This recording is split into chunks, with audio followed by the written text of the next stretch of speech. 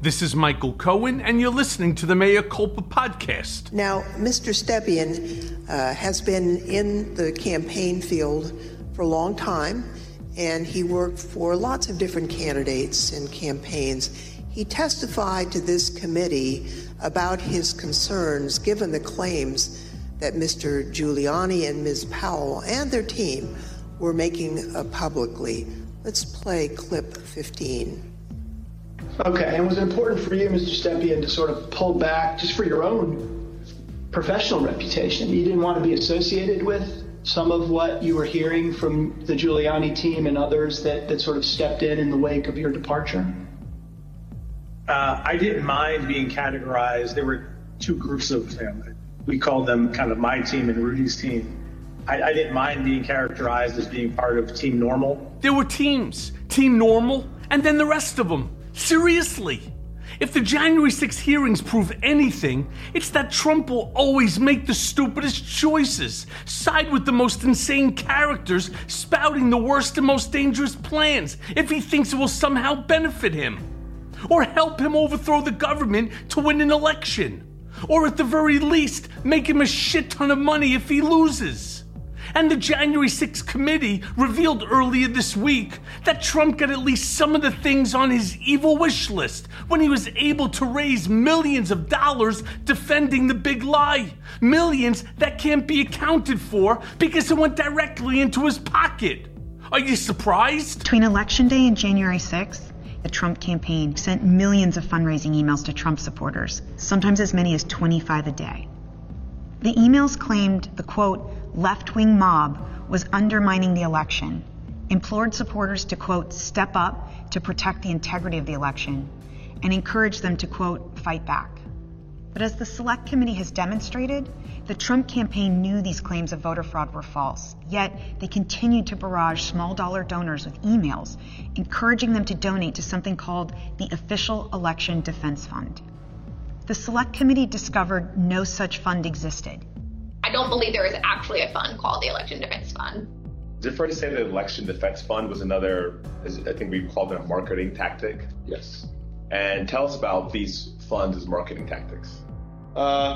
Just a topic matter where money could potentially go to be, how money could potentially be used. The claims that the election was stolen were so successful, President Trump and his allies raised $250 million. The witnesses that the committee has presented so far have all been senior Republican officials and members of Trump's inner circle. So basically, friends and family, which completely undercuts the idea that the committee is somehow conducting a partisan witch hunt. It's structured, in fact, like a good TV production where they're keeping their hearings within about a 2-hour block, and they're intently focused on getting at the facts. Most of the members of the committee, they're not even talking, and the focus is really on the witnesses, and most of the witnesses are from the Trump administration themselves, so they can't be accused of partisan bias, which of course has been the Republican attack line from the beginning. But they are essentially indicting Trump before the court of public opinion using the testimony of his own aides. It's a very effective mechanism, and I think it is breaking through and making people sit up and take notice that this is an important issue. The committee, behaving like actual adults and not wackadoo conspiracists, has presented sound evidence that totally flips the script on radical Republicans pretending that there was ever any truth to the big lie. And that evidence has made it clear that just about everyone in the GOP knew Trump had lost and went along with him anyway. Now I'm going to give you the best free legal advice you're ever getting in your life. Get a great effing criminal defense lawyer. You're going to need it. And then I hung up on him. If that's not something to run on in November, I don't know what is. It also appears, by ratings alone, that the message is sinking in with the American public, and it can't happen soon enough, because there is trouble on the primary trail. But quick, Barry Ludemilk's sidebar. Nothing. There's nothing there. But can you explain who you were giving a tour to that day? Well, it was a family and some guests of folks that they brought from Georgia. Do you know who that man was in the video? I don't know him. I'd never met him before. But he was on that tour with you. I don't know. I never saw the guy on the video. My understanding is the guy taking the video is what they're saying. Right, that's my understanding. Right, so I don't even see him on there. So I don't know. I'm assuming that they say it's him. You may remember that lying GOP asshole from Georgia who supposedly took a nice tourist family for a harmless visit around the Capitol building the day before the insurrection. They took pictures of hallways and security checkpoints like you do, and then guess what? We're coming in like white on rice for Pelosi, Nadler, Schumer, even you, AOC.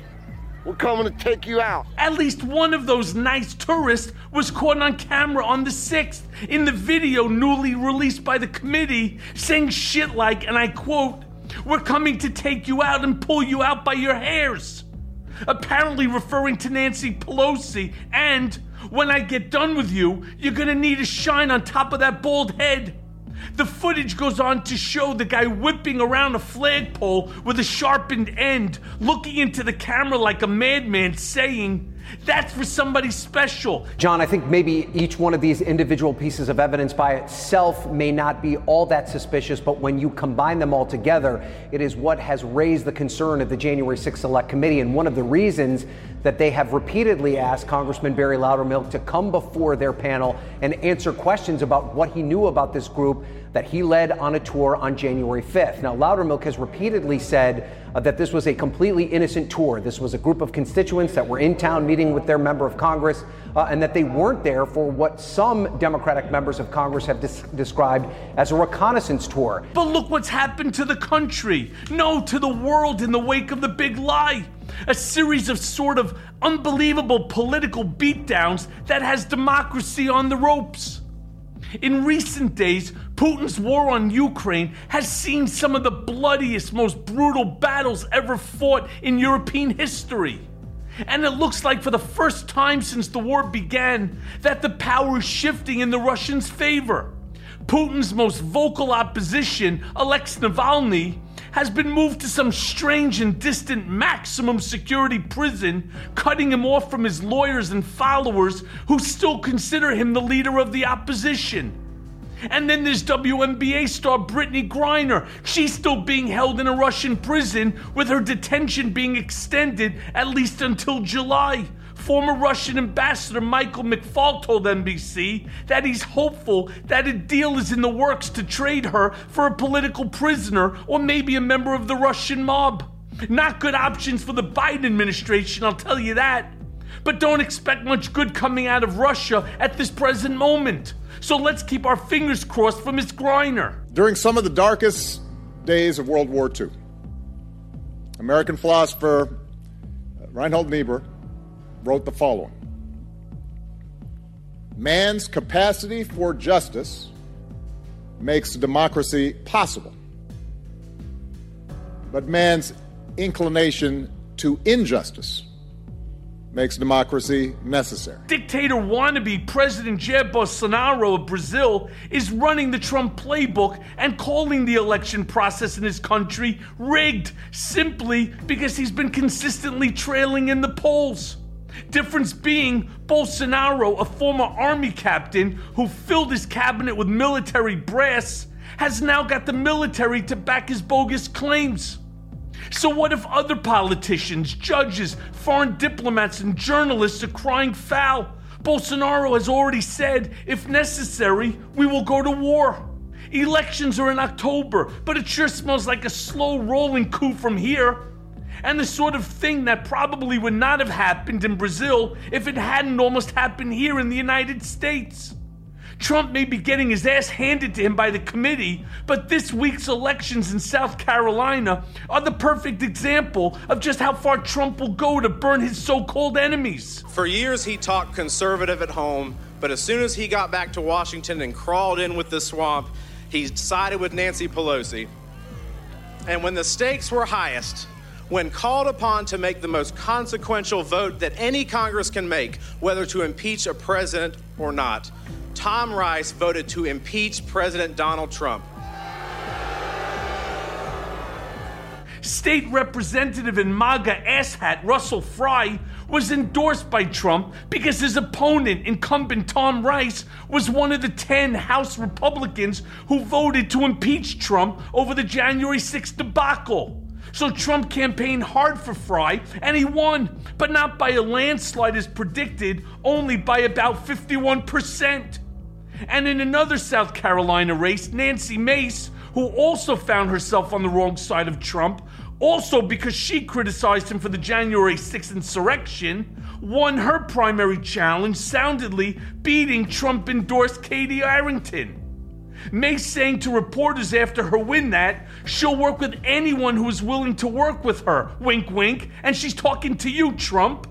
But as voters in Maine, North Dakota, and Nevada also headed to the polls for Tuesday's primaries, several more races showed that the power of the former president's almighty endorsement hasn't really faded much. In Nevada, a state that already shaping up to be one of the biggest battlegrounds in November, the Nevada campaign chair for Trump, and needless to say, Trump-endorsed Adam Laxalt, will face off against perhaps the most vulnerable Democrat in the country, Senator Catherine Cortez Masto. Thank you to everyone who is here tonight to stand up for women. Listen, 6 years ago, I was running for the Senate for the first time, campaigning all across Nevada. At that point, there had never been a woman elected to the Senate from my home state. And there had never been a Latina elected to the United States Senate. Another Trump-endorsed candidate in Nevada, election denier and Clark County Sheriff Joe Lombardo, will run against Governor Steve Sisolak, the far right. Lombardo accuses the Democratic governor of hurting business during the pandemic with mask mandates and occupancy caps on hotels, despite the fact that infection rates were cut dramatically. I mean, God forbid you bring down the death rate in your state if somebody is losing money. Neither Sisolak or Cortez Masto face serious primary challenges, but unless Biden's poll numbers turn around, they could be headed for real trouble in November. I wanted to take the time to introduce you to Jim Marchant. Jim Marchant is running to be Nevada's Secretary of State. So Jim Marchant is a patriot who will never stop fighting for the people of Nevada. Jim will fight against voter fraud with voter ID, paper ballots, and full election audits. Jim is a winner. He's incredible. Endorsed by conservative warriors like Mark Meadows, Andy Biggs, Paul Gosar, and Adam Laxalt, Jim is a constitutional conservative and businessman. It'll be a lot easier with Jim because he's a warrior. But maybe the linchpin in Nevada is another election denier and far-right nutjob, the Republican primary winner for Secretary of State, Jim Marchant, who ran on the pretense that if he'd been Secretary of State in 2020, he would not have certified the election for Biden. I mean, fucking stupid, but dangerous, because apparently there are Republican voters who are wooed by relitigation of the 2020 election and the possibility that some asshole in the position of Secretary of State can possibly overturn the next one. A real battle for democracy is also brewing in New Mexico, having something to do with the My Pillow guy, Dominion voting machines, and a beleaguered Secretary of State who is suing a county commission over their refusal to certify the results from their June 7th primary. The state secretary, a Democrat, said in a statement Tuesday that the Otero County Commission, comprised of 3 Republicans, one who's the creator of Cowboys for Trump, is appeasing unfounded conspiracy theories and will potentially nullify the votes of every Otero County voter who participated in the primary. With no evidence of fraud, just pure gut instinct, one commissioner opined, "I have huge concerns with the voting machines. I do not trust them." In yet another example of weird Republican officials questioning the validity of election results, New Mexico will send this absurd case to court. But what the fuck? Any kind of shared reality in Otero County seems to have gone out the window. It's like a cancer. It's spreading. And not to be overlooked anywhere is the real swing towards the right that Hispanic voters seem to be embracing. The special election in Texas was won by Latina conservative Republican Mayra Flores. Flores will be the first known Mexican board member of Congress, which is great. I mean, congratulations. But it's as alarming as hell in the wake of Uvalde that Texans are voting MAGA. This district that Mayra Flores won last night, Barack Obama got more than 60% of the vote here when he last ran in 2012. Hillary Clinton won this district by 22 points. It's shifted that dramatically. This, by the way, is the second most heavily Hispanic congressional district in the United States. I think this result we got from Texas 34 last night definitely underscores the Hispanic vote could be up for grabs this fall in ways we haven't seen in a long time. Democrats need to know that Hispanics aren't just any one thing. They come from many different countries, diverse backgrounds, but religion plays a huge role in most Latin communities. About half of American Latinos and Hispanics identify as Catholic, but an increasing number are embracing the evangelicals. One popular Hispanic evangelical leader, Pastor Frank Lopez, who has 2 mega churches in Miami, serves up red meat, culture war rhetoric to his congregation that sounds a whole lot like white supremacy. I mean, to quote Lopez, the new left promotes abortion as a way of killing off the poor. It seeks economic chaos, and the only people who will benefit are universities, journalists, feminists, and globalist organizations. So, write off the entire Hispanic voting bloc as Latinx, and you will pay for it in votes. P.S. It's time to tax the churches. Christianity, nobody has done more for religion of all type than me. And they're really doing things now to, and I've always said it, they are against organized religion, they're against Christianity. One possible way to appeal to Hispanic voters would be to turn DACA into law. It's been 10 years since Obama created the DACA program. I mean, Trump tried, but failed to phase the program out. Now, it's past time that a bipartisan group of senators take up the DACA challenge in the same way they've recently taken up safe gun legislation. On whether or not the Biden administration unlawfully terminated Trump's policy to keep migrants and asylum seekers in Mexico with what is formerly known as the Migrant Protection Protocol. Executive Director at the National Immigration Law Center, Maria Elena Incapi, joins me now live for more on this. Thank you so much, Maria Elena, for being here. Justices are currently deciding the legality of the repeal of the Trump-era policy, which was created to send unauthorized immigrants, including asylum seekers, back to Mexico while their cases were being processed in an immigration court. President Biden tried to end that Remain in Mexico policy last year, but it was reinstated. What decision are you hoping for? Yes, thank you for the invitation, Stephanie. So as you mentioned, as we are celebrating the 10th year anniversary of DACA today, we are very anxiously also awaiting a number of decisions from the Supreme Court. DACA was added into Build Back Better, which looks to be all but dead now. So we need to find another way to provide a path forward for these kids who are American citizens in every way. But the paper to prove it don't complain that labor shortages are contributing to inflation, and then deny the need for smart immigration legislation. And then they don't tell me that these dreamers don't deserve their rightful place at the American table. It may be too late to make DACA a priority before November, but it shouldn't be forgotten on the campaign trail either. That, along with Save the Democracy, create safe gun laws, and protect reproductive rights. I mean, just keep saying it over and over and over again.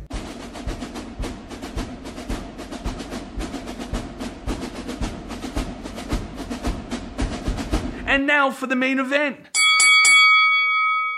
This week, we welcome back as our guest to Mea Culpa, the Meiselas brothers, Ben, Brett, and Jordy, creators of Midas Touch, the pro-democracy next-generation super PAC, founded during the pandemic with the primary goals of protecting American democracy, defeating Trumpism, and holding Republicans accountable. Since its inception, Midas Touch has built a virtual Twitter army, amassing millions of followers. They have influenced political races all over the country and have become famous for their hard-hitting political ads. They created and host their critically acclaimed Midas Touch podcast that provides commentary and tries to make sense of the insane news cycle. And their platform also supports political commentary from an array of analysts and publishers, including The Hill Reporter. Check out all their projects on MeidasTouch.com and explore ways you can get involved with their movement.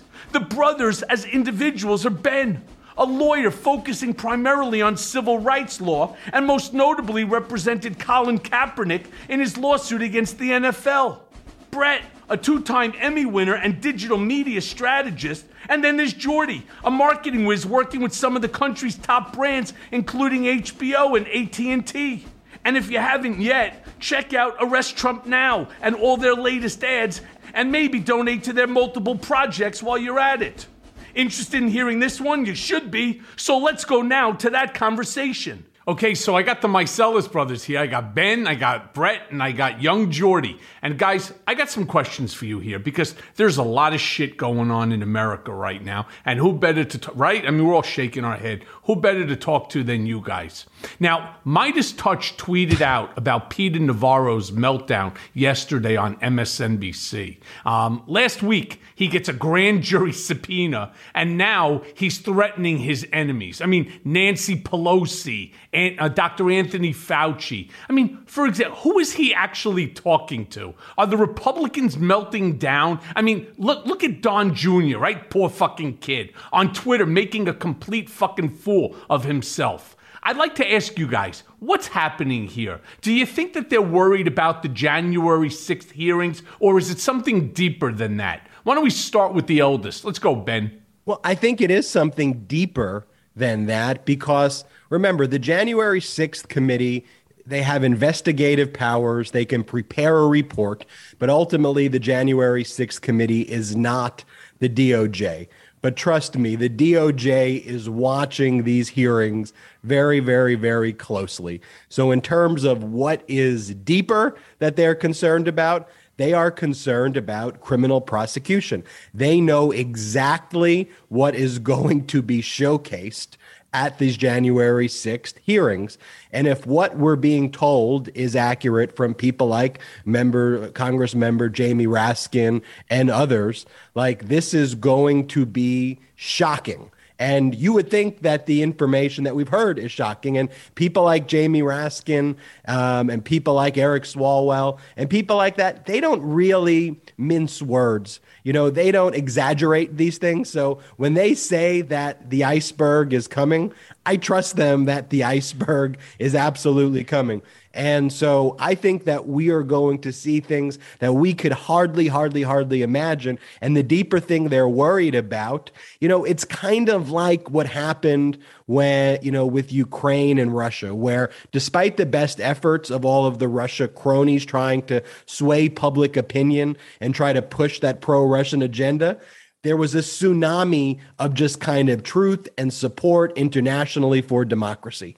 And I think there's going to be a media groundswell similar to that, which is going to take place here as all of these individuals are caught, as the millennials like to say, on 4D, literally caught on video, caught on TV, caught with their own words. And, you know, people like Raskin, people like Benny Thompson, they're just going to press play. And you're going to hear some of the most shocking stuff. Finally, when you say, you know, what is Peter Navarro talking about or who's he talking to? He should not be talking at all, period. Yeah, that's one of the next topics that we're going to jump onto. But I really do want to actually hear from Brett onto it also. I mean, take a look at Don Jr. Do you see some of these YouTube or Instagram or social media skits that this kid is doing? Look, I had a very close relationship. Of all the kids, I was closest with Don. And watching him on these social media platforms make a complete asshole out of himself, like he just knocked down an 8-ball of cocaine. His eyes are all squinty. He looks completely fucked up. And it breaks my heart. It really does. Look, as much as I despise Trump and I don't agree with virtually anything that comes out of the man's mouth, that doesn't mean I want to see the kids fall too. And if they fall, they should fall for illegal acts that, like me, they ended up getting prosecuted for and so on, but not from drugs and so on. But he really looks like he's strung out, and he's just saying the craziest shit. Yeah, in a way, I think it's very clear that there are a lot of underlying issues there and that he's going through something. But as far as the content that he's creating is concerned, he's creating that content with a specific audience in mind. Like, it's really hard for everybody to get out of their bubbles because with technology, you're forced into a specific algorithm like you just are. So you start clicking on one thing, you get brought down this rabbit hole of more content that's like it. Gradually, you're brung through a more extreme rabbit hole where you're consuming all these videos, and the people who are being fed those Don Jr. videos are not the people who are mocking him. We mock those little clips we see on Twitter and stuff, and we say this guy's a nut. But to a lot of people, I'm sure he's an absolute hero, and he's the guy who's telling the truth. And I feel like part of the thing that he's doing is similar to what Navarro's doing, is similar to what Trump Jr.'s father is doing, which is let's muddy the water. You know, we basically have our own platform. Nobody trusts the mainstream media, and there are a lot of good reasons not to trust the mainstream media at this point. Nobody trusts the mainstream media, and so let's weaponize that, though, to our advantage, and let's control the narrative ourselves. So if we are able to say to people that everything they're telling you is bullshit, and look, they lied about this little detail here, this little detail here, then guess what? All the stuff they're saying about Donald Trump and January 6th, that also is a lie. And by the way, all these DOJ prosecutions of everybody, it's all based on a lie, and it's all for political means. So they start doing like Navarro yesterday was going off. Just wait till Trump takes power again. We're going to go after, you name it, Joe Biden. We're going to go after Nancy Pelosi. We're going to go after Dr. Fauci, because to them. Let me ask you that. So what are they going after Dr. Fauci for? I mean, you know, I understand they have all this crazy conspiracy nonsense that Fauci is in on some massive scam with the vaccination and so on. Do they not understand that there were people dying at a rate of 7, 8, 10,000 under the Trump administration at the beginning, and now, where really it's cartel. We're not even in a pandemic stage anymore. We're in an endemic stage. But let me ask you this. Let me ask Jordy this. What, if any, impact do you think that the January 6th hearings will have on the public at large? Because I'm personally interested to see the case that they present. Do you think anyone will change their mind based upon it? I mean, Republicans, Democrats, they're not changing their mind. They believe everybody's already guilty on that side, and they're not going to change. But what about Republicans? Well, here's the thing. Ultimately, at the end of the day, I mean, there's 2 primetime hearings where the entire world is going to be able to watch and really understand the magnitude and the depths of which what occurred on January 6th, and really at a granular level. And I have the utmost faith in the January 6th committee to really come through, Rep. Raskin, the entire team, to really bring strong evidence and just show the public, hey, this isn't normal. This isn't okay. What happened that day was truly an attempt to overthrow our democracy. And so, yes, I think there are Republicans out there who will be able to watch this, maybe with some skepticism at first, but then once the facts are laid, and I, again, the utmost respect for Rep. Raskin, once those details are laid out, I mean, you just can't argue with facts. Now, what I will say is the right-wing propaganda machine, they're going to try and counter-program these hearings. They're going to try and run some fake, fraudulent hearings of their own to sort of manipulate and muddy the water of what the January 6th committee hearings are trying to accomplish. What I mean by that and counter-programming is that what they're going to do is they're going to air their own sort of January 6th committee hearings, but in a way where it's just complete BS, where it's complete bullshit, in order to bring their crazy, GQP Republicans to watch that instead of the real hearings. So what we have to continue to do is really press the gas and make sure that the American people at large are watching the real hearings, right? And you're not going to get that from the mainstream media. The mainstream media is going to be too hesitant to really push back. You got to look at groups like Midas Touch to really direct and steer the conversation in a way where people at large in this country can listen to the facts. Right. So you're talking about facts, and you think that these hearings, because look, I'm a big Jamie Raskin fan. I think Jamie Raskin is fantastic. Do you think that there's really one American in this country, I don't care if it's a newborn, that hasn't seen the video of what took place at the Capitol steps in the Capitol and so on January 6th with these Meshuggahs, these morons, these maniacs walking through the hall, breaking items, smearing feces on the wall, stealing Nancy Pelosi's computer, feet on the desk inside the Senate chamber? Do you really need any more facts than that? Do you think that anybody's standing up and pounding a gavel and saying, let me now turn to Exhibit 103. Can you put 103 up on the board, please? All right. 103 is a picture of a crazy-ass looking guy with a fucking set of horns on top of his head wearing some sort of a outfit that maybe you get from Michael, some Michael, dirty let me just sex interrupt shop, you. You're referring to Donald way Trump up in... there. Yeah, I'm talking about the crazy shaman, right? Donald, I would just say, I would just turn and say some crazy guy walking around in diapers, right? But it's a metaphor. You were metaphorically referring to Donald. But honestly, look, there are people that you're not going to be able to reach. We always talk about there's this 30% of the country that just does not care. That would bend over backwards. If Donald Trump said the sky was orange, they'd be like, yeah, the sky is orange. And you know what? Those people, those aren't reachable people. But there are, and I truly believe in my heart of hearts, there are middle of the road Republicans that when the facts are laid out, they'll come around. And they'll understand. Don't you see, but Jordy, don't you see the facts with your eyes and hear what was going on, right? Yourself? I do. Absolutely, I do. 1,000%. But I still think there's a contingency of people who want to and think that there are two parties in this country, right? A Republican Party and a Democratic Party. That's not what's happening anymore. There's a fascist party in the Republicans, and then there's the Democratic Party who wants to just espouse pro-democracy values. And I really, truly believe that will shine through during these hearings. Well, let's hope. What are you going to say? I'll add this to that. I think, yes, we all saw it happen on January 6th. We have all seen those clips over and over and over again. I think part of the job of the January 6th committee here is to say that, hey, that event was not only a group of maniacs. It was not only a group of QAnon, shaman wearing, you name it, nut jobs who were going into the Capitol.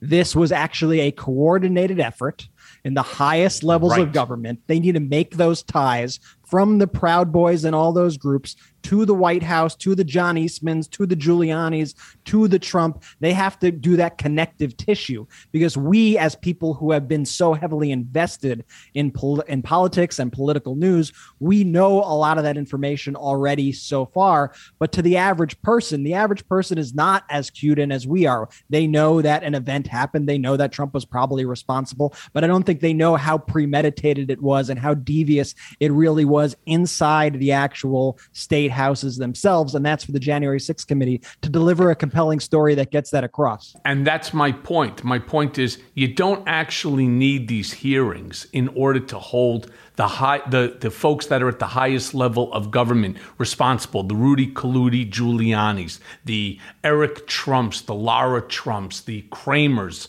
right? You don't need to hold Mark Meadows. Right. They already have thousands and thousands of his text messages that show that there was collaboration going on. There was burner phones that were purchased in order for Meadows to communicate with people, the Kramers on the outside. You have all of this. There's drawings, for example, of how to get around the Capitol. Now, I worked in the Capitol in 1987 and 88. Even when I worked there, and I was there for like a year and a half, I used to get lost. I mean, these folks knew exactly where they were going. They knew exactly what hallways to go to get to Mike Pence, to get to Pelosi's, office. They knew exactly what they were doing, and somebody walked them through it the day before. And we don't need, as far as I'm concerned, the hearings. Now, I think the hearings are going to be great because it's going to make great television fodder. It's going to be a historical record. But I believe that the DOJ, as of right now, should be filing indictments against all of these folks.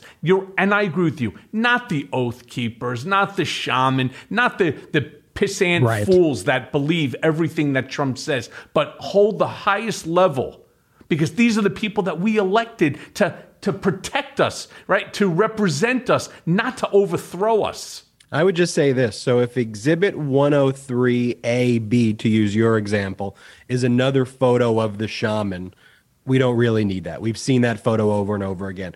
But if Exhibit 103A is a photo that we haven't seen of Trump before, watching, applauding, encouraging the insurrection, if Exhibit 104 are text messages that have yet to leak, that provide that connective tissue that Brett says to the highest levels, if Exhibit 105 are a number of the senior advisors who are not like the key people, but the people who aid those key people who have all given statements, if we have those messages and what they've said about their bosses, that's the kind of stuff that I think we're going to see on January 6th, which is going to be helpful. So I was being a little bit facetious when I said, is Exhibit 103 Trump with horns?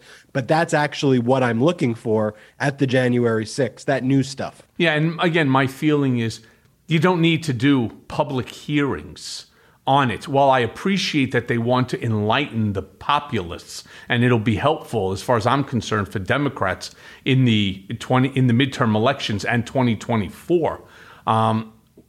What they really need to do is just take the documentation, the evidence provided to Merrick Garland and the DOJ and let them start indicting people and so on. But talking about indictments, let's go back to Peter Navarro for a quick second. Because this jerk-off faces right now, two contempt counts. One, of course, is for his failure to produce the documents that were demanded by the committee. And the other, of course, for failing to show up for subpoenaed testimony before the House. One of the things that you have to acknowledge is that everybody that's surrounded by Trump, they all believe that they're impervious or immune to the same rules that everybody else is. It's amazing that there's like this beam of light that shines on them. They're like, fuck it. Take your subpoena and stuff it up your ass. Finally, what do they have now? It was referred, right, to the Justice Department, and they went and they picked Peter Navarro up at the airport. For some reason, they claim he was a flight risk and whatever it might be. And now he's standing before a judge, and who knows what's going to happen. I think Peter Navarro is a fool, right, on so many levels. The fact of the matter is he's claiming that he is not able to cooperate with the investigation because former President Trump asserted executive privilege over issues in this matter. Now the committee then I know, we all shake our head and we hold our head. We're like, oh, come on, really, man? It's just another Trump stall tactic, and I know the playbook, right? So the committee then counters and said, well, those arguments don't really fly, and claim that there are topics that they want to discuss with him that are not governed by executive privilege. Not to mention, this idiot wrote about it in his book, and he's been all over television doing a media tour. How stupid is this guy? Well, you don't get to say when you're asserting any type of privilege, hey, I'm just not going to show up.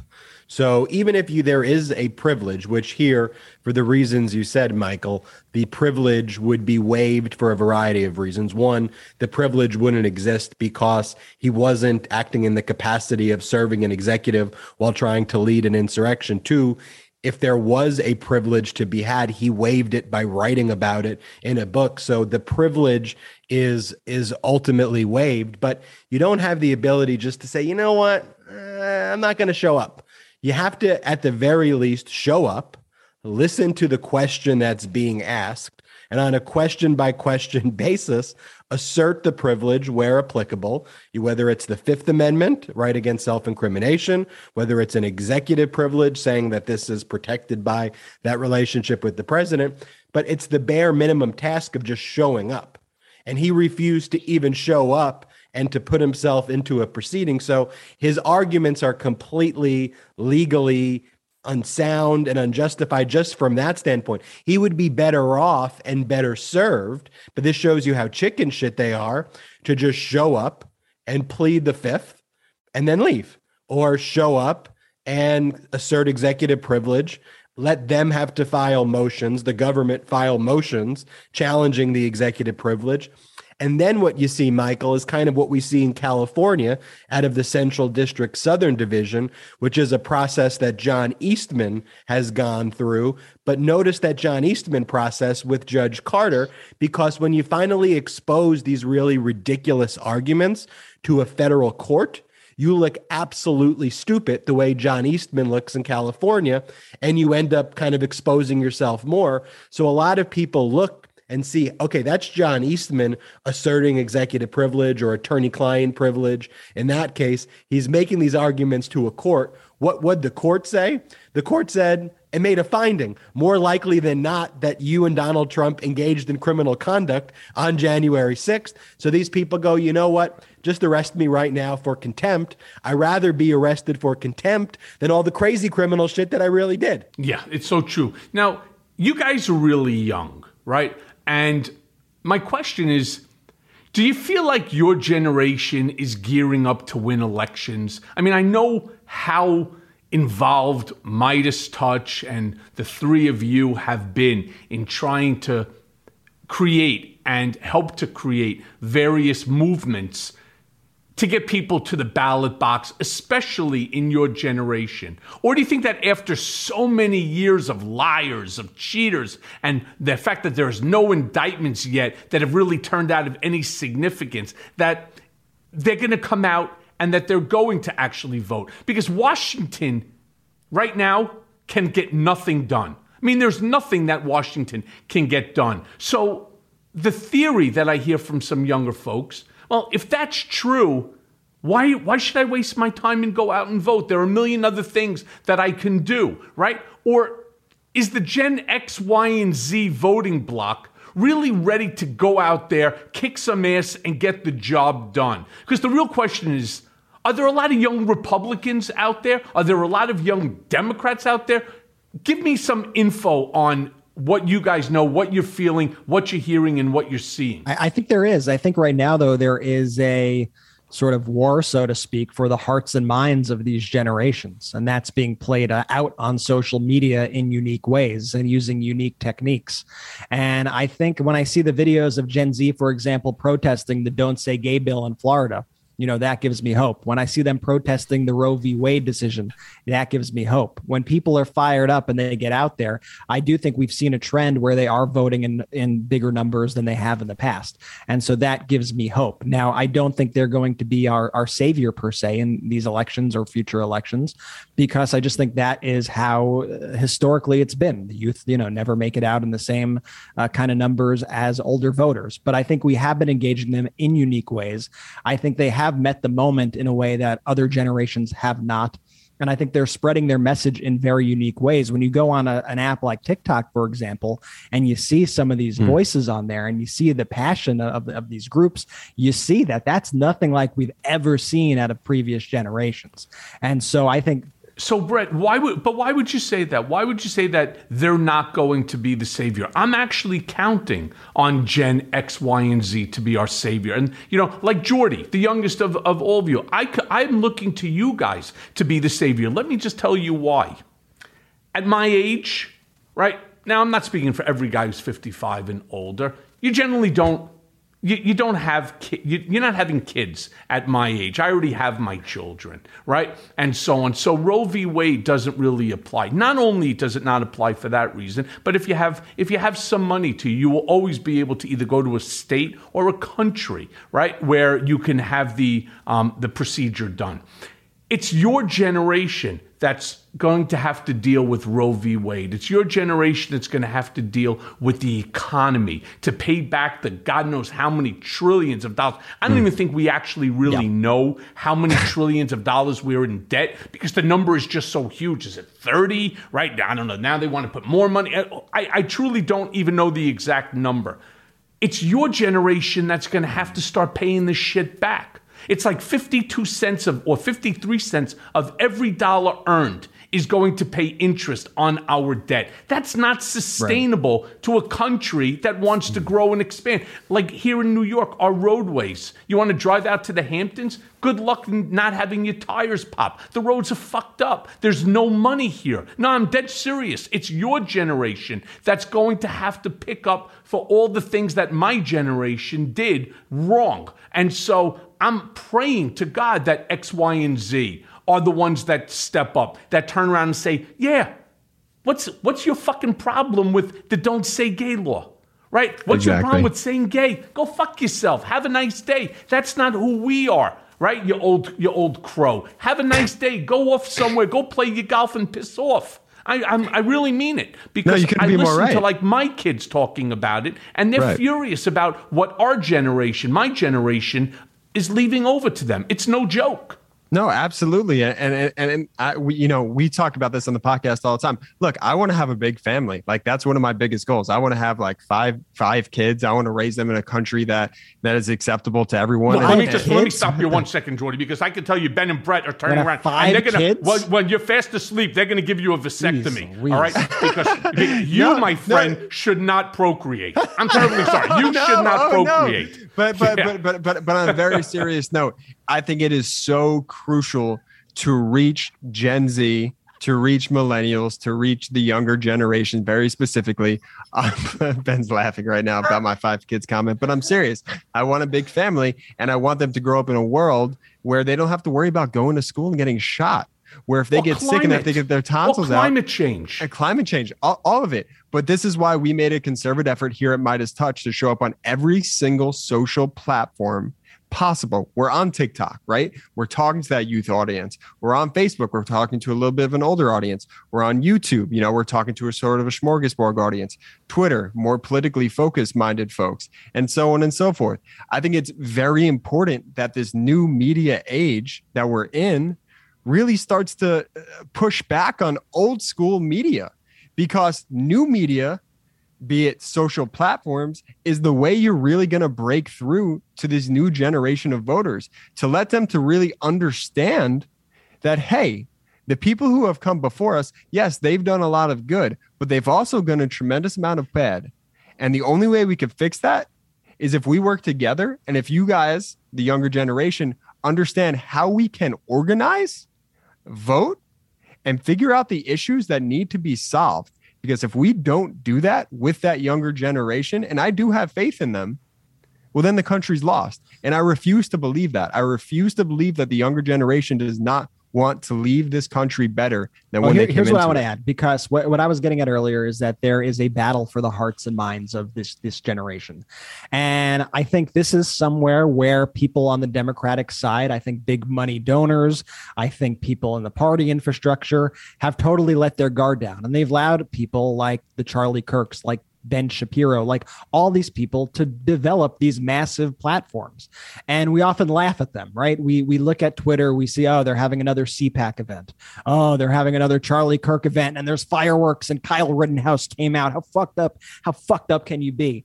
But these are events where like kids are getting brainwashed. Kids are being pulled into this right-wing fascist fold because there's a lure to it. That's why they play this masculine card. Masculine. This is what being a man is. They try to get people in with that. And so I think that's why I get a little concerned about that side of the youth, because I think that is a very intoxicating thing for many young people who are looking for a community to be part of. And I think we need to make sure that we are ready and that we are building an infrastructure to compete with that, and to say, listen, you have a place at the table here, and it's a place that involves inclusion. It's a place that says we don't want the government to tell us what we could say in school. We don't want to be shot up in our schools. That's the table that we're at, and we got to make the case as to why you should be sitting at our table and not the fascist table with Charlie Kirk throwing fireworks up and having killers come to his fucking events and stuff like that. That's kind of what's happening right now. Right. We don't want government in our bedroom. It's plain and simple. And, I said this on my podcast, I said on other people's podcasts, on radio the other day. I understand people's decision right to life. I understand it. That's your religious conviction, and I respect it. I do. I truly respect it. But that's not my opinion.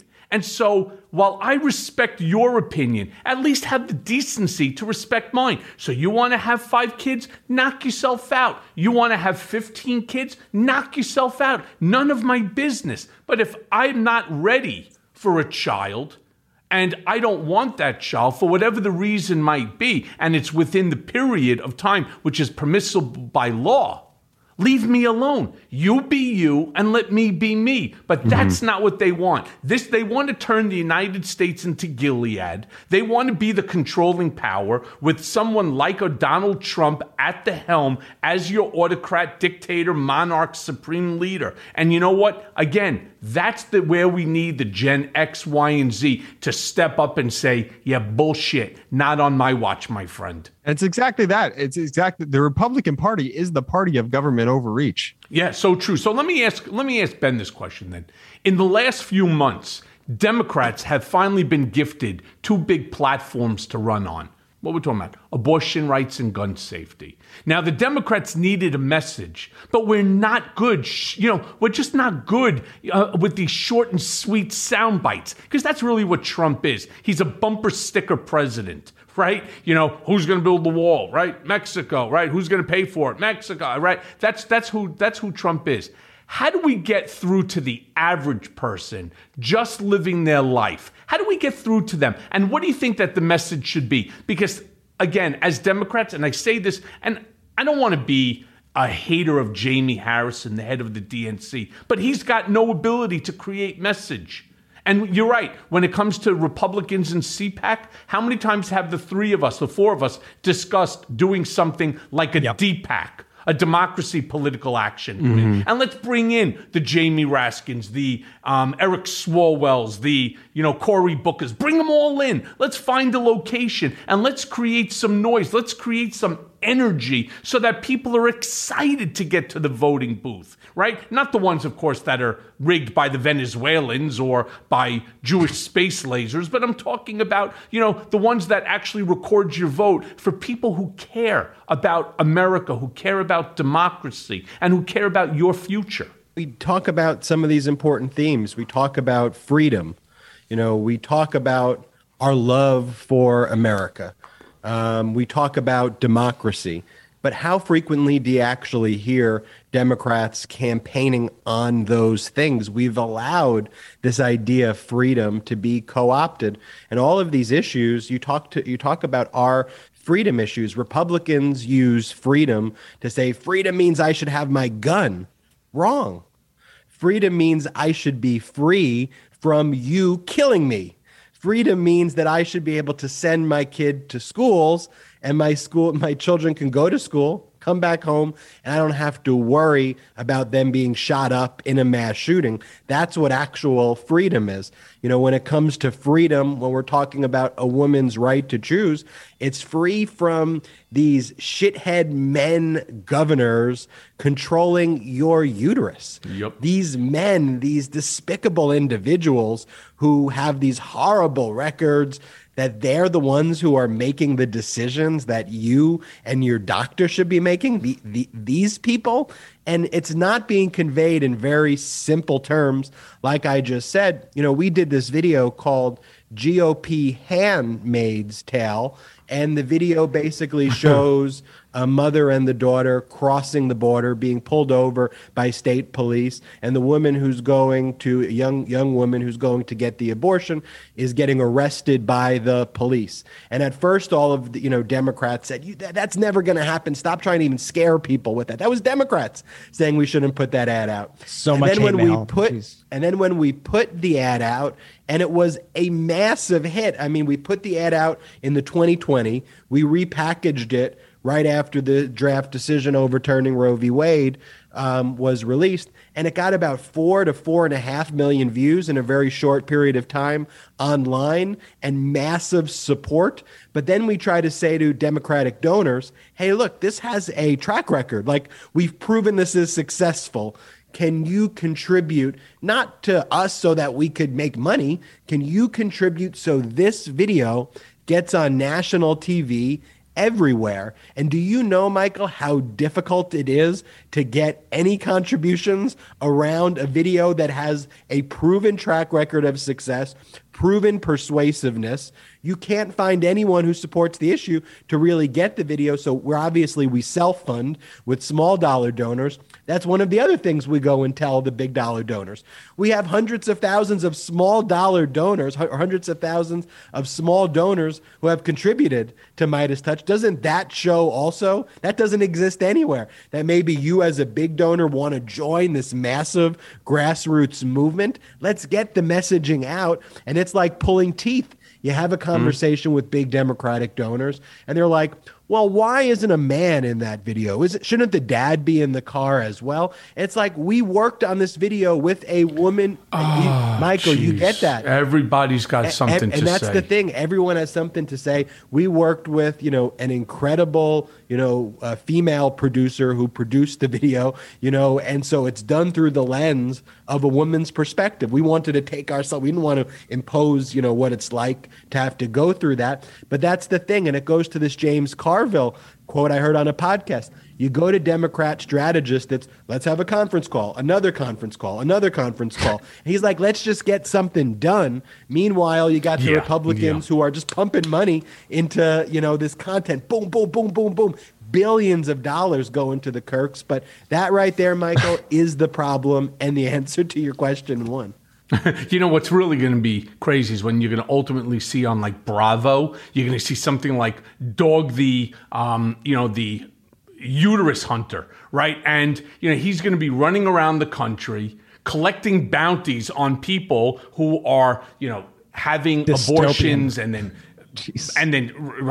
handcuffing and locking up and, bring him in, giving him a cigarette, tell him, don't worry, let's all pray together. You made a mistake. And so that's how crazy that this is really getting. And I know we can make fun of it and so on, but there's nothing to make fun of it when you have a Supreme Court that is so lopsided one way with that ideology that they're willing to dictate from the bench what a woman can do with her reproductive rights. But let me then, move on, since we're talking about, this sort of craziness, because you guys have been supporters of President Biden, right? And his speech on gun safety, in my opinion, was really one of his best. It was really very, very emotional and touching. How do you guys think that he's doing? And more importantly, why are his numbers so low? Do you think that young people and progressives will get behind his policies and support him if he runs again in 2024? And I'm going to be very bold here and say it. I truly hope that he doesn't, because right now, do you think that there's more that he could be doing, considering the thin margin in Congress that he has to work with? Yeah, no, I personally, I think President Biden, I think he's crushing it. I think he's doing a really good job. I think the economy is doing great on a macro level. I think he is speaking powerfully on guns. But I think he's confronting the realities of our politics. And I think too few people really understand the realities of our politics at the end of the day. And in fact, maybe even want him to become a Trump-like figure, which is something that I am against. I think they want him to say, oh, well, you can't get Manchin and Sinema behind this bill. Well, you better start threatening Manchin and Sinema. You better start saying, hey, Manchin, I'm going to start looking into that daughter of yours and that EpiPen deal. Or if you don't vote the way that I want, I feel like there's a contingency of people who genuinely want him to be fighting fire with fire like that. And to me, I don't want to see a president of the United States behaving like that. I think of all the problems that President Biden actually has control over, I think he's knocked out of the park, whether it was getting people stimulus, the infrastructure deal, getting us back into the Paris Climate Accord, all the other executive orders he was able to sign. He's able to do that. The macro global issues that are out of his control are far more difficult. However, those are the issues that a lot of people may be voting on and likely will vote on. And of course, I'm talking about inflation, gas prices, things like that. You know, when people go to the grocery store and it costs them an arm and a leg to get there, then they look at the food aisle and the milk's $2 more than they paid last week or whatever it is. You know, those are the things that I think are sticking with people, but those are also the things that are being experienced all over the world. Yes, except the problem is that Republicans, again, their messaging is so much better, and it's repeated ad nauseum again and again and again by so many different outlets, and they are yelling louder than the Democrats. Nobody's talking about how well Biden did with the pandemic, with getting shots into the arms. They're worried about Enfamil and Similac. In fact, that, there's a shortage of this. And well, how the hell could something like that happen, Joe Biden, right? This is under your watch. And I agree. There should not have been a shortage of it. But okay, it's resolvable. Apologies to those mothers that, were unable to get, formula. I get it. It's incredibly stressful. I really do get it. But at the same time, what are we talking about here, right? He has to open up trade with Europe in order to get it. And they should have done it. He's wrong about it. But is that enough to knock his numbers down to the point where he's like the least popular president at this time? I mean, I think he's 1 point lower than Donald Trump, the guy who did absolutely nothing other than talk about what he was going to do and not accomplish anything. Could you imagine if Trump was president during this baby formula shortage? He would have blamed the babies. Like, that's legitimately, that's what he would have done. No, he wouldn't. He would have whipped out his nipple and fed the whole country. What's wrong with you? Yeah, that's right. Don't you know he's got super nipples? I can do anything. I can feed the whole country. Quite frankly, I have enough milk to feed the whole world. Huh? But quite honestly, the way President Biden has handled this baby formula shortage is nothing short of remarkable. I mean, he invoked the Defense Production Act in order for us to fly planes overseas to literally bring back hundreds of thousands, millions of formula back into this country. Like, that's why we elect leaders. You know what I mean? That's the reason we elect the Bidens of the world, because problems are going to arise, but you want problem solvers to be there when those problems happen in order to help give a real solution. If a Trump's in office, if a DeSantis is in office, if that ends up being the case again, I mean, I just don't trust that if a real problem comes to America, that they're willing to put politics aside, put left, right aside, and figure out a solution that's best for the country. Jordy, why don't we just give them Clorox? Not only will they get fed, but then they won't get COVID. Right? You're not thinking. Quite frankly, you're dumb. Right? I mean, that's the sort of stupid shit that you get. But look, we cannot gloss over the fact that there should not have been a shortage. I mean, there just should not have been. Somebody screwed up. And as far as I'm concerned, what Biden should do, which he has done, is take responsibility for it. But the person who is ultimately responsible to make sure that things like this don't happen, right? Like Abbott Labs was shut down in one area and they didn't get the okay in order to reopen. You had to realize there was going to be a shortage. Maybe that person's not up for the job. And again, this is not the Trump administration where you take somebody who was your former bodyguard or your former caddy and you turn him into a chief of staff. I mean, this is supposed to be, look, Trump's administration was a Mickey Mouse, administration. This is supposed to be a real one. And these types of mistakes are not acceptable by our leaders. That's just my opinion. And again, when you have Republicans who are shouting from the mountaintops about how inept Joe Biden is, he's old, he's senile, he doesn't see straight, he's not really running the country, it's being run by either Kamala Harris or by Barack Obama. I mean, you hear this crazy talk, and yet the Republicans, especially the Trump supporters, the Trumplicans, they believe all of this. And it's really, to be honest with you, it's a real problem. But let me go back to the baby shortage thing, because I just want to say, I think it's unfair to put it on Biden.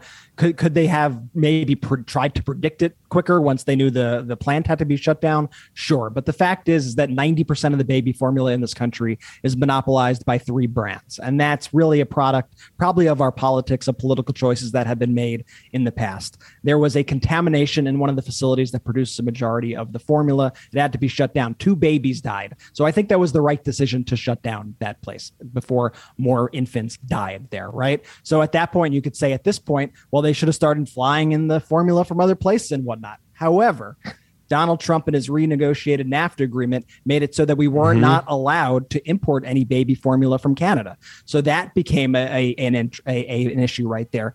Yes, but Biden could have easily overturned that with one swift, move of the pen. But let me just move on for a quick second, because we're not going to agree. We're not supposed to agree on everything, and that's something that I tell everybody. I don't want you to agree with me 100%. on everything that I say. Some of the stuff that I say you may agree with, and much of the stuff that you may not agree with. But that's the whole point. If everybody was exactly the same, we would all be, Boy, would this country be boring? That's certainly for sure. And you Fox have a would famous nothing to quote, talk. Cohen. You have a famous quote. It's like, if you agree with me 10 out of 10 times, you need help. Well, that right?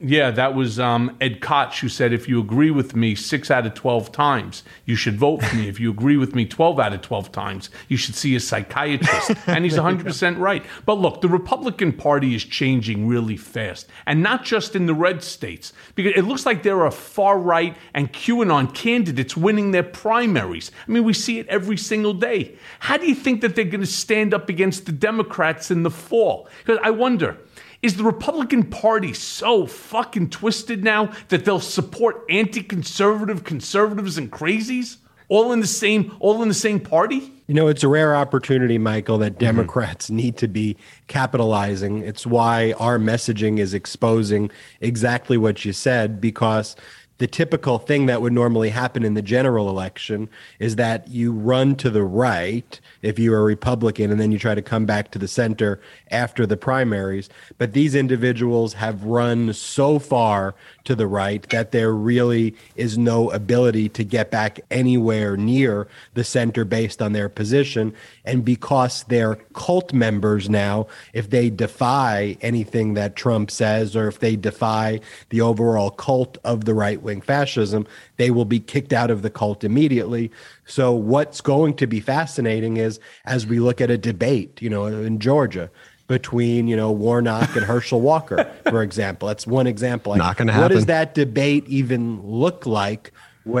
And Jordy predicts Herschel Walker's just simply not going to show up for the debate, which is a likely possibility, and something that happens in fascist regimes where they go, we're not even going to debate anymore because, we know we're going to control the way voting takes place and you're going to vote for us. But that's the thing. And what Democrats also buy into is this narrative, well, because Biden's the president, and because when the one party holds the president, the other party always loses.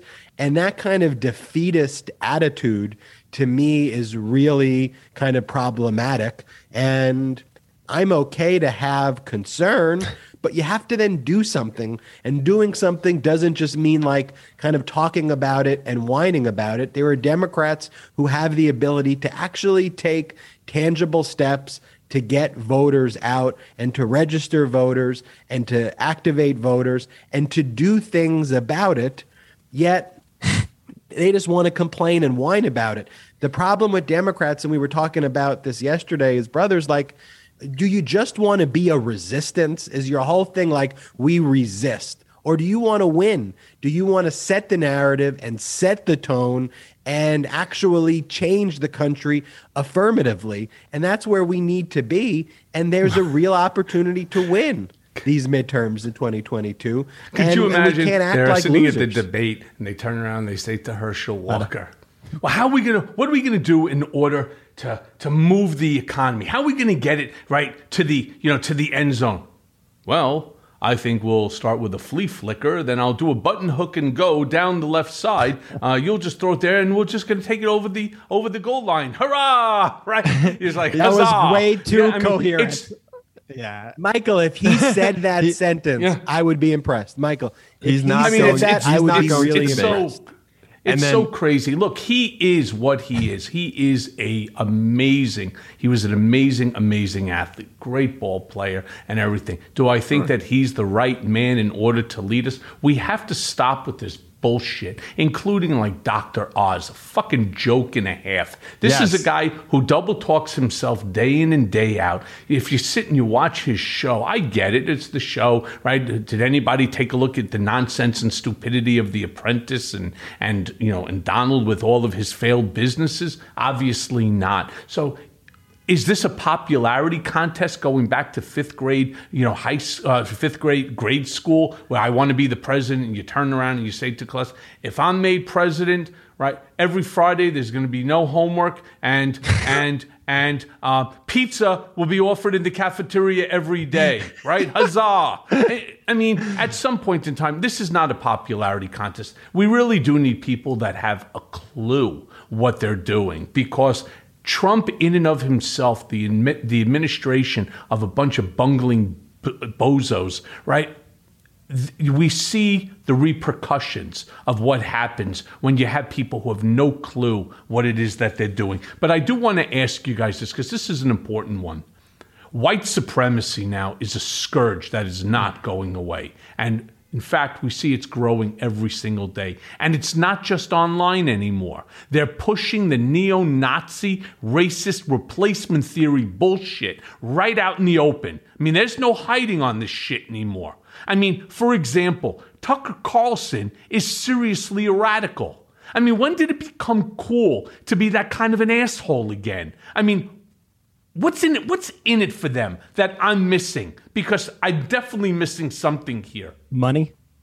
money and power. Yeah. I mean, if Tucker Carlson, I hate to say this, if Tucker Carlson ran for president, I think he'd maybe even destroy DeSantis. Like, Tucker Carlson has such an influence over this right wing of the party because people view him as this truth teller because, no one else is willing to say the things that Tucker's saying, so it must be the truth. No, Tucker's just an asshole who knows that he's lying, who's admitted in numerous interviews that he lies to his audience, but continues to do it because he knows what's going to set him off.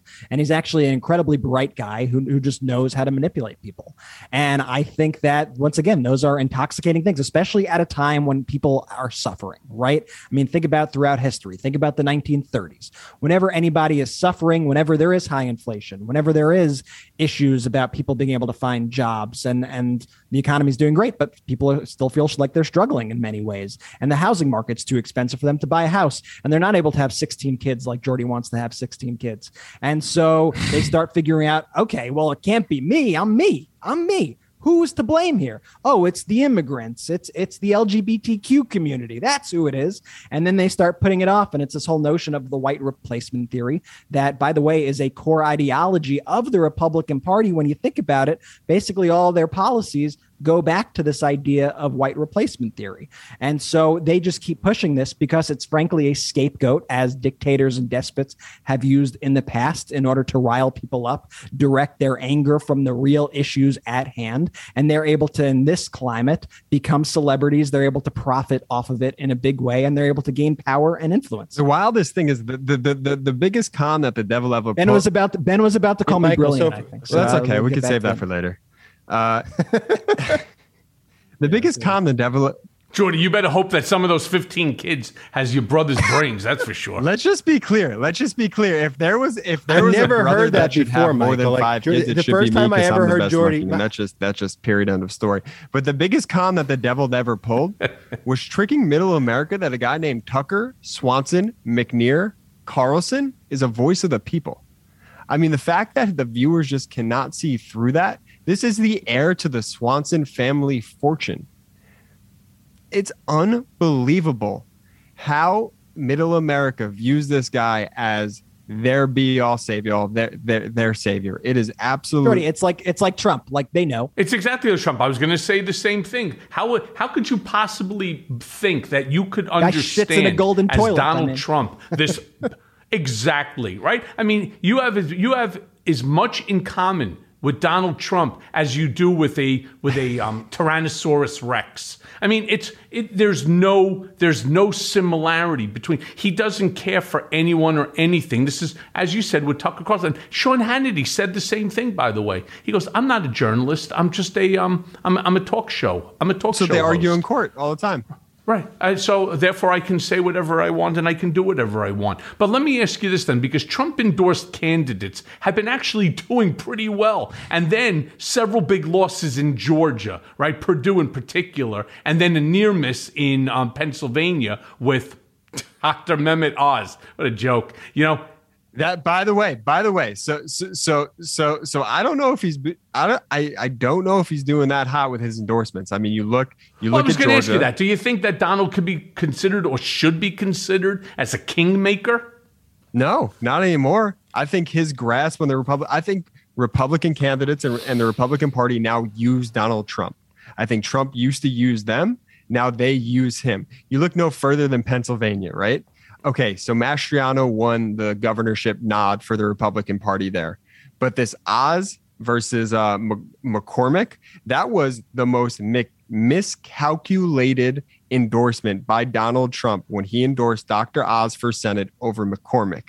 Now, I live in Pennsylvania. I know personally that McCormick is a PA guy. It was a no-brainer for Trump to endorse McCormick. And in fact, I don't want to say this if I'm not mistaken, so doesn't Dr. Oz live in Jersey?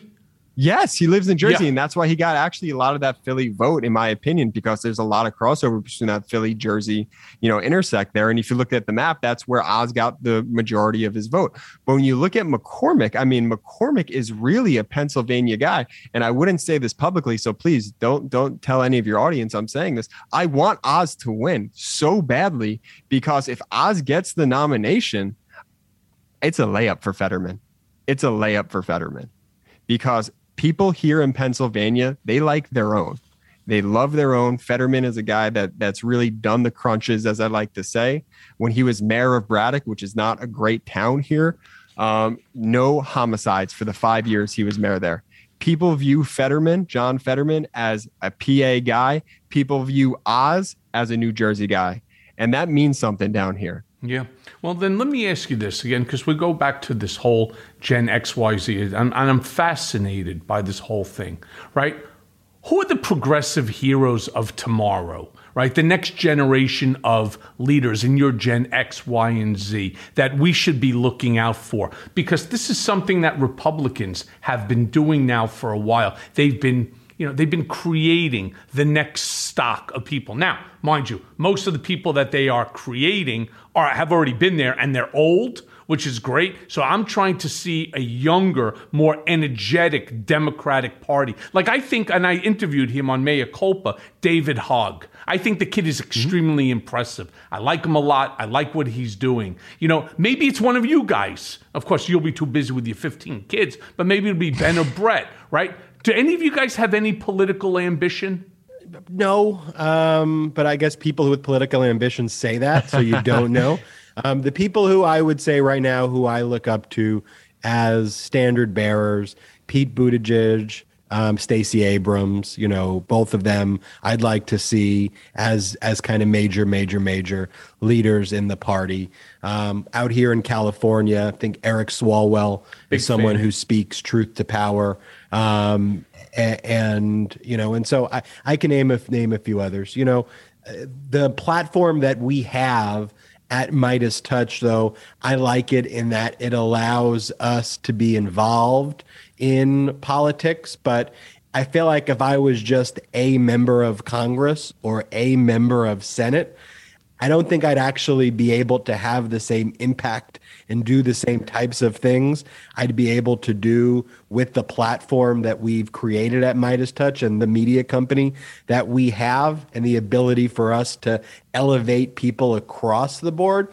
But one of the things that we're focused on at Midas Touch, which I don't think there's any other media reflective of a pro-democracy or progressive side that does, we try to elevate different types of individuals who may not seem like they're Democrats, or where their voice can't always kind of be heard, and promote their content that's out there. And so, you find someone like a guy out in Texas named Texas Paul, who speaks truth to power, and he looks like he'd be a Republican, but you hear Texas Paul talking about, all of these issues. We got students out in UCLA and in other colleges who are out there talking about these issues. So it's important that we elevate these leaders, and that's something that we are focused on doing. But as Brett mentioned earlier, the right wing is spending not millions, but hundreds of millions of dollars to billions every year trying to recruit youth and trying to bring them in with cult-like tactics to change their hearts and minds, because the Republicans realize that they're not actual natural allies. So they try to instill fear and divide the youth right now. And those efforts are insidious and going on every single day.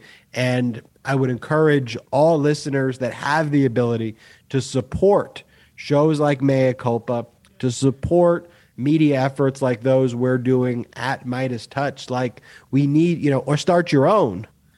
We need you in the fight, because right now it's an asymmetrical fight with groups like ours with very little funding going against $100 million organizations. Yeah, but Ben, and Ben, we're let me competing. just say this, because and we're competing. this was something that I learned while involved with Donald at the campaign level, not being part of the campaign, but at the campaign level. One of the things that we were successful in doing is creating a platform big enough that the money didn't really matter. Because with social media today, your videos, and I understand it costs money to make those videos, but in all fairness, it doesn't really cost you anything to put it out.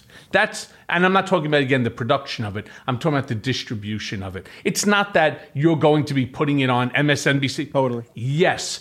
And what my hope is with Mea Culpa, with Midas Touch, with Lincoln Project, et cetera, right? What my hope, Democracy Now!, what my hope is that we could create a synergy amongst ourselves, create a movement. And it's something I talk about on Mea Culpa all the time. I don't want Mea Culpa to be just a podcast. I want it to be a movement that when we turn around and say, we're going to Washington, D.C. Why? Because, we have these 3 new judges, for example. Truth be told, 2 of them shouldn't even be on the Supreme Court at all, that are now going to change significant law, Roe v. Wade, of 50-year law that's been out there, changing women's beliefs in their reproductive rights and so on and on and on and on. We need to do something. We need to make some changes. And if we're a big enough voting bloc, if we command enough people in order to change the minds of these politicians who care about only one thing. They say, what the greatest and the worst day is for a politician?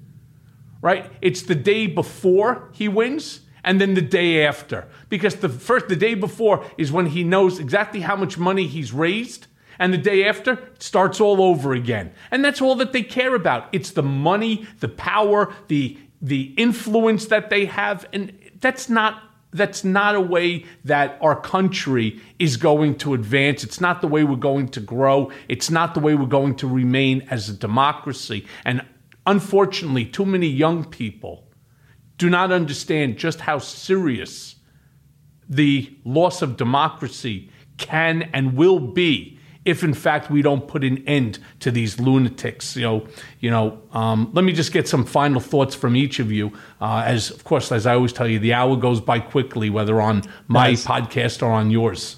Well, it's just such an honor to, be working with you towards that effort, Michael, because I think yes, Brett, I agree with you. It is an honor. Yeah. Well, we share the same mindset there, and that it's important that we have an activated base of people and a strong pro-democracy media.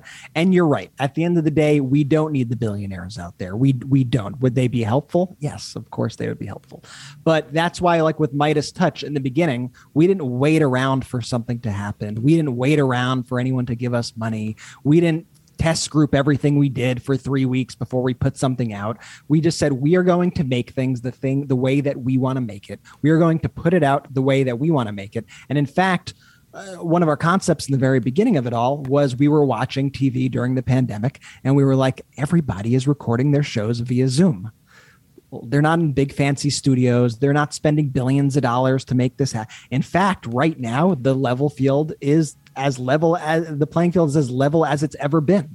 So let's exploit that and take advantage of that, because we can compete. with the biggest of the bigs, with the deepest pockets. We could do that. And so what I want to do also is I hope your words ring true to the people listening to this podcast as they did with us early on, that sort of concept, in that if you have a skill, if you could do anything out there, just go do it. Don't make excuses for why the shit's not getting done.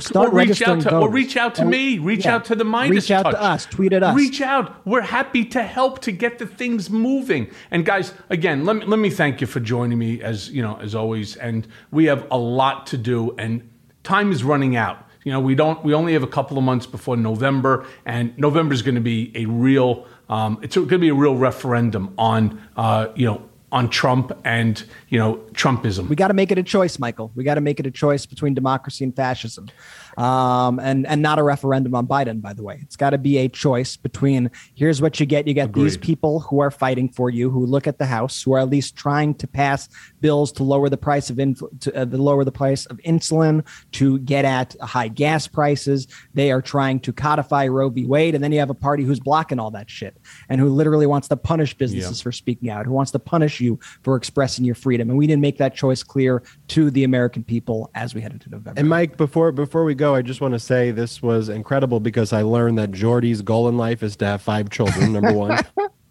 Well, good. As long as I brought the family back together. I've never learned that about Jordy. Never heard that before. And then number 2, I would tell. Number 2, everyone listening to the Mea Culpa podcast, go check out the Midas Touch podcast with me and my brothers, where if you like the content here, check it out. It's the Midas Touch podcast. And that's MEIDAS. Agreed. Ben, Brett, Jordy, thank you guys so much. And I will be seeing all 3 of you very soon. We love you, Michael. Grateful for you, Mike. Be good, pal. Bye. Thank you, guys. Thank you. And now for today's Mea Culpa. Not enough has been said about last weekend's incredible March for Our Lives, the brainchild of gun safety activist and Parkland survivor David Hogg. Literally thousands of angry and frustrated Americans joined rallies and marches all across the United States to advocate for gun reform in the wake of the back-to-back mass shootings in Uvalde, Texas and Buffalo, New York. And it wasn't just the younger generations marching, it was everybody. But as one Gen Z protester said at the Los Angeles rally, and I quote, "We have grown up in a world where we all jump when the balloon pops. It's a world where we have to scan every single exit and the movements of our classmates at school. We don't live like this because we like it. We live like this because every single day the people in power make the conscious decision to put the NRA's money over our lives." Well, this week, perhaps, there's been some movement on the issue that David Hogg and his fellow protesters can take partial credit for, and then be proud of, because without their voices, Republicans might not have moved to come to the table for the very first time in decades to create a bipartisan package of safe gun laws. I mean, even Mitch McConnell came out of his shell to voice his support for the bill. And while the ink hasn't dried on the document and the details are still being hammered out, I hope to God kids can start breathing a little easier, where the biggest danger in school are mean girls and attitude and dumb fucking jocks. Not madmen with guns. Now things feel like they're finally happening on the Hill. It took a whole lot of people dying and marching and pleading for some fucking sanity, and now maybe some real progress will be made. I'm not saying we should forget to hold Republicans responsible for all that's gone wrong before the deal and all that's left to be done. Democratic candidates simply can't stop talking about guns and gun violence through the entirety of this next election cycle. Because a little doesn't mean we don't have a long way to go. And it looks like even in this polarized moment, most Americans agree on these things. 89% of us support universal background checks on all gun sales. That's 9 in 10 people. 79% want to see the age limit to buy a gun raised to 21. And 66% want to ban assault-style weapons outright. On these things, we agree more than we disagree, and I'll take it, because Americans need a win about now. David Hagen, Senator Chris Murphy, and activists both young and old who fought like hell for our safety, appealed to our better angels, and believed in a hopeless cause, needed a win. And today we got it. And thanks for listening. Mea Culpa is brought to you by Audio Up, Midas Touch, and LSJ Media, and it's written and produced by Jimmy Jelinek. Executive producers are Jared Gustat, Jimmy Jelinek, myself, Michael Cohen, and Phil Alberstadt. Our editor is Lisa Orkin. It may be a new day politically, but nowadays the landscape is more confusing than ever. Donald Trump may have lost the battle for the presidency, but in many ways, Trumpism is winning the war on the state and local level. Mea Culpa is here to help guide you through the wilderness and keep you informed. And let's face it, we all want Trump, Rudy, and the rest of these seditious traitors to see justice. And folks, it's coming. So stay tuned as I guide you through the twists and turns of the criminal process that will ultimately see them behind bars. Mea Culpa, nothing but the truth.